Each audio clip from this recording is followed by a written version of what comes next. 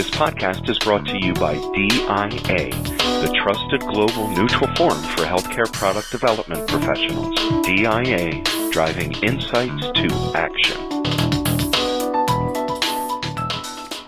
For years, if not decades, clinical trials and eligible patients have had trouble finding each other. This problem isn't exactly news, but it's no less of a problem. Two quick examples.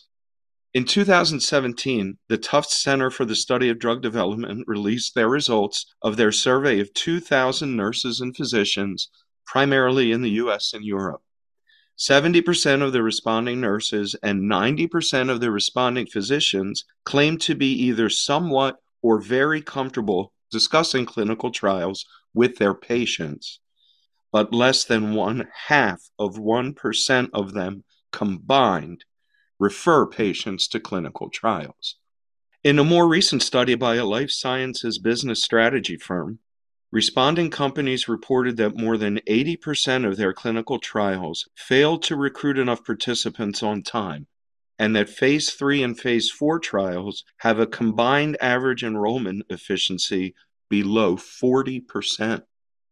Clinical research has a people problem. How are people in the clinical research industry working to solve it? I am Chris M. Slawecki, Senior Digital Copy Editor for DIA. Today we welcome Ram Yelaswarapu, Senior Vice President, Enterprise Clinical Solutions at Indegene. Ram has a special focus on clinical digital transformation initiatives across large pharmaceutical and emerging biotechnology companies, and he joins us today to discuss some solutions to this problem. Thank you for joining us today, Ram, and welcome. Thank you, Chris. Greatly appreciate this opportunity to speak with you today, and I'm looking forward to this session. Ram, everyone agrees that this is a big problem, but like any big problem, we can break it down into smaller components. So let's focus on one specific issue here, how patients and clinical trials can find each other. And another way to say that is patient recruitment. Can we ask you to provide some examples of how clinical research can use data and technology to help clinical trials find and connect with patients who are eligible to participate in them? I am pretty happy to share a few examples of how data and technology could be leveraged to better help in recruiting the right patients for clinical trials. But before I go into the examples, I must say that this is an ongoing problem and unmet need in the industry. The typical recruitment of patients happens based on historical data at research sites based on past performance. And that usually does not help given the competitive nature and the number of competing clinical trials that are trying to reach out to the same cohort of patients.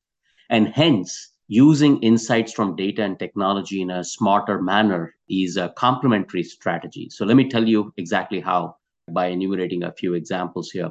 Thank you for that introduction. So going into one of our first examples, we leveraged artificial intelligence and machine learning-based geofenced strategy to target the interested participants in a given radius off of a clinical research site.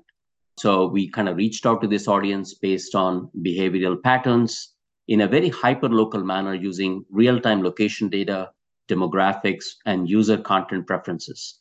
This was to propel, of course, trial recruitment for an ongoing Phase 3 trial for cytokine storm, which is a life-threatening systemic inflammatory syndrome involving elevated levels of circulating cytokines.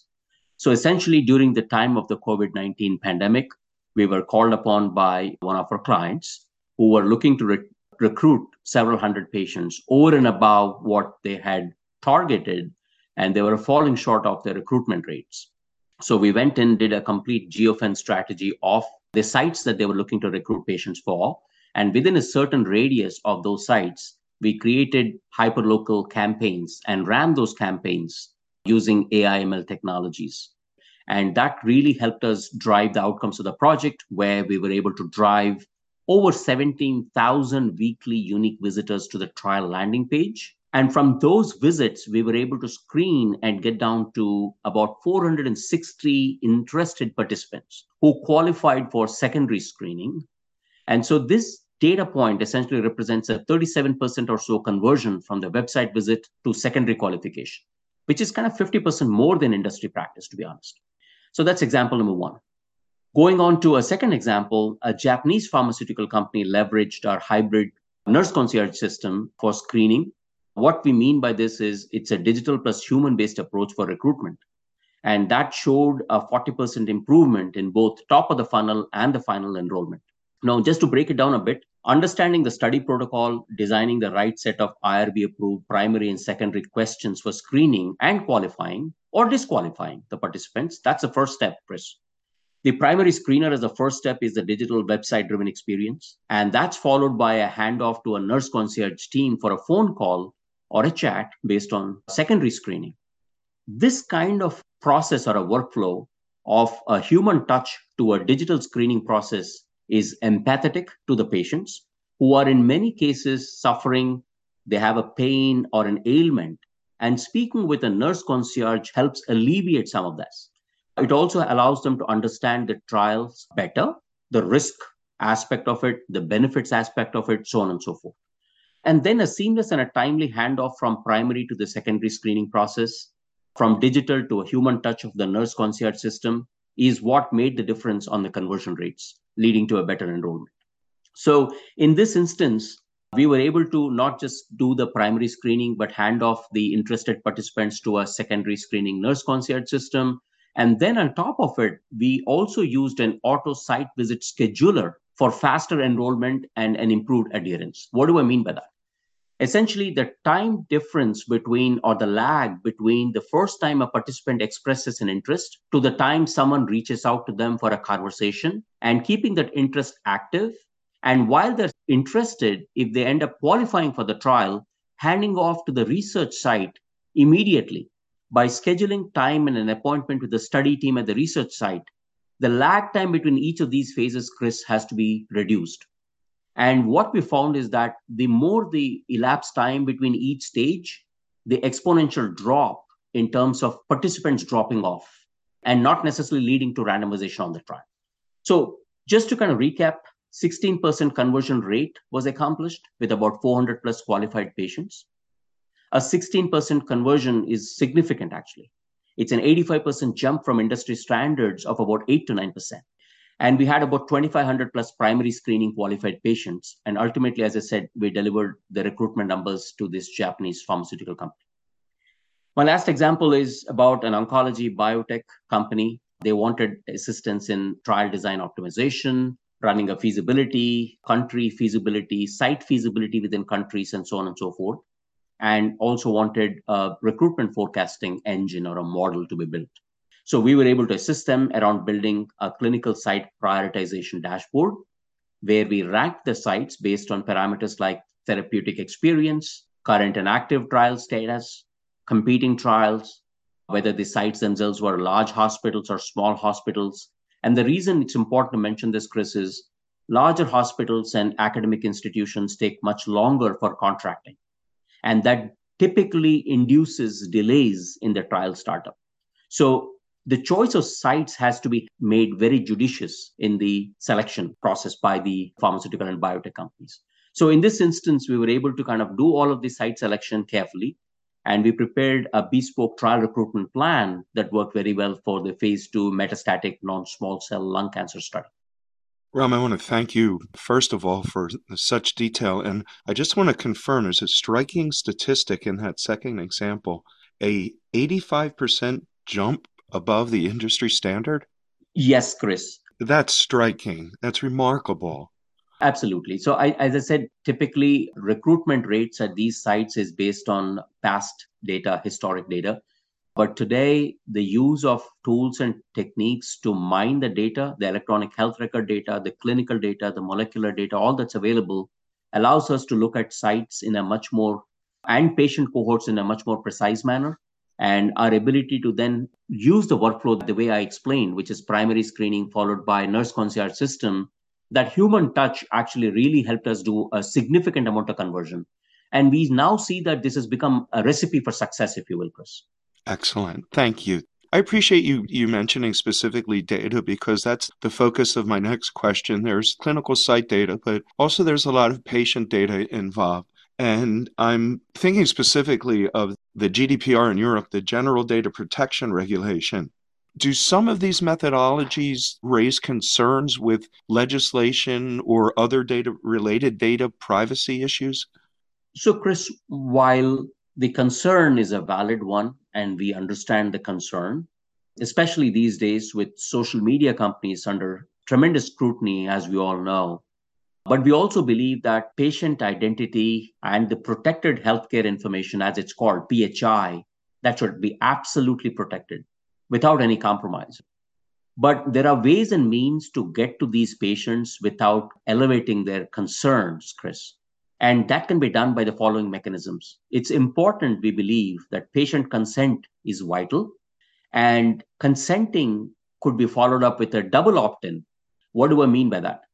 Beyond, for example, the patient, he or she visiting a trial website and clicking on a link there and accepting that they are consenting that their activity on that website will be made available, or at least the information they share would be visible and available to someone. But beyond that, as soon as they confirm, they also get an email. Beyond the clicking on the website and navigating the website, they get an email asking them for explicit permission that they are opting in is a way to ensure that the patient has consented and permitted. So, abiding with local laws, seeking consent, abiding with the local laws, operating under the framework of the platforms that we use, these are all important items. And the objective here, Chris, is to help the patients and not necessarily look at them as consumers in the retail sense, for example, where marketers are trying to sell more and more to a given retail consumer. The intent here is completely different. These are patients in need of help. And by just seeking their permission and their consent, we're able to alleviate their concerns, protect their healthcare information, and ensure we only act post their consent, Chris. That's the way to obviate some of these concerns. That's just an excellent answer, Ram. Thank you very much.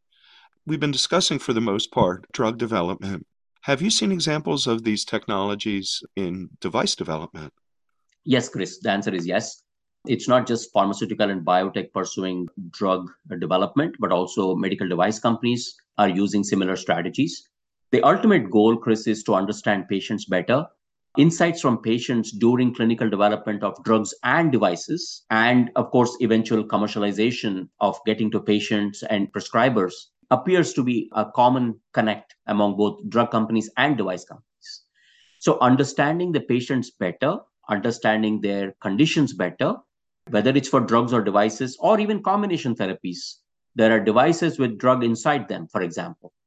This is not restricted to only drugs. Medical device companies are equally using this to understand the patient community, understand how best they can reach out to them to assist them, how to enlist them into clinical trials for medical devices. So yes, it is cutting across all segments, Chris.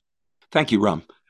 Both the device and the drug and combination products industry, this is very heavily regulated industries.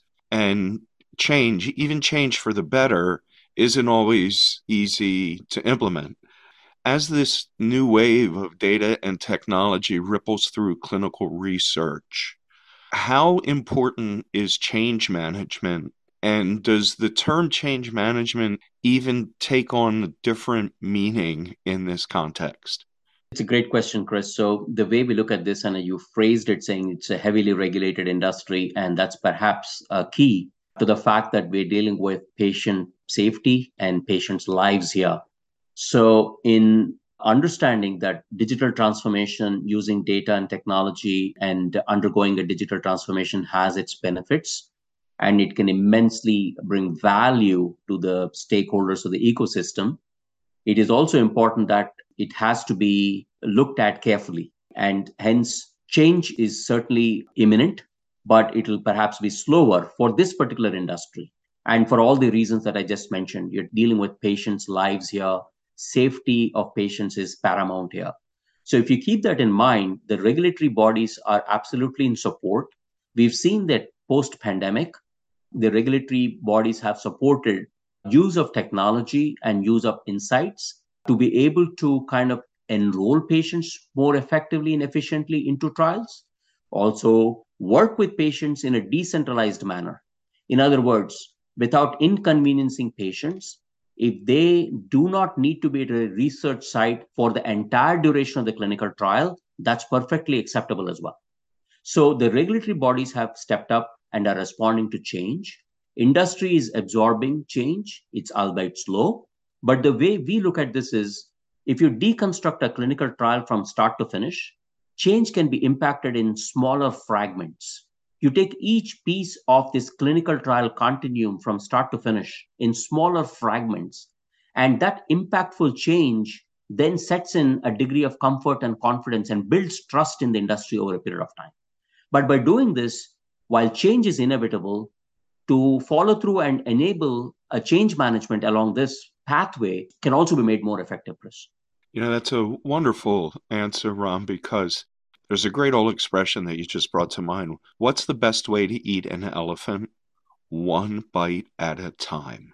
Yeah, absolutely, Chris. I think you're right. The whole thing looks complicated and it is a conservative space to start with, highly regulated, as you said. And it's very process driven, Chris. But this kind of a thing can be broken down into more convenient steps. And comfort can set in over a period of time by taking a stepwise approach. And by doing that, change can be more impactful across the entire continuum. But your analogy there, I fully understand. And I think that's exactly what it is. Our ending question is about the end user.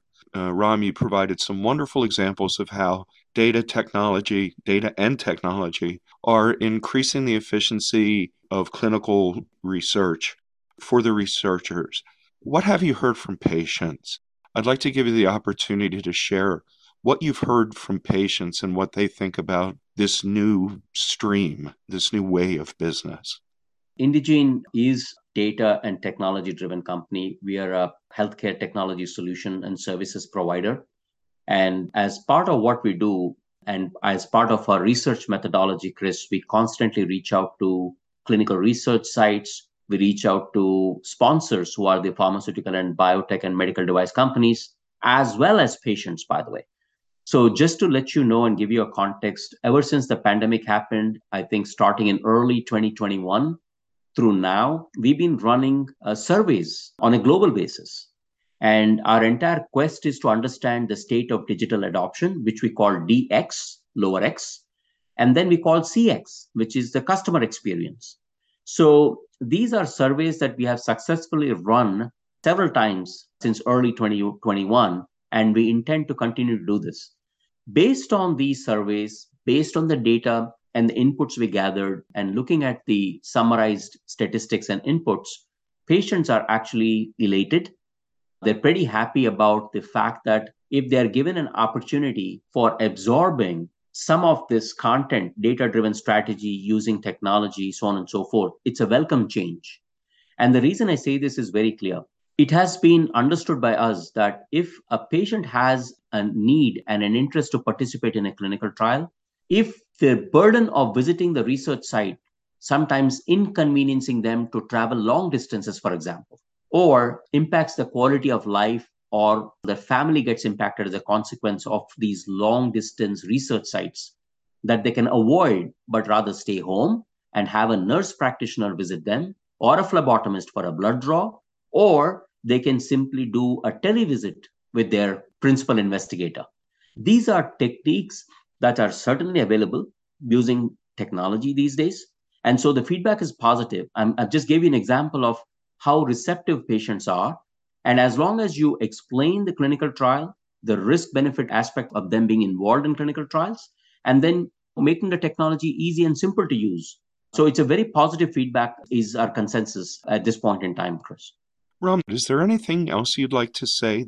There may be some additional points, Chris, in terms of statistics of patients responding positively. So my way of using that example was to say that patients are clearly enjoying the data and digital experience. Post consent, they're okay to be contacted, and use of technology and reducing the burden and elevating their quality of life.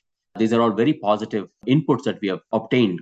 Ram, I can't thank you enough. Your answers provided a great level of detail, but yet an excellent overview of the state of this still evolving art. On behalf of all of our listeners, Ram, thank you very much for joining us today. Thank you. Chris, I thank you very much for this opportunity to speak with you and look forward to doing more of these sessions with you.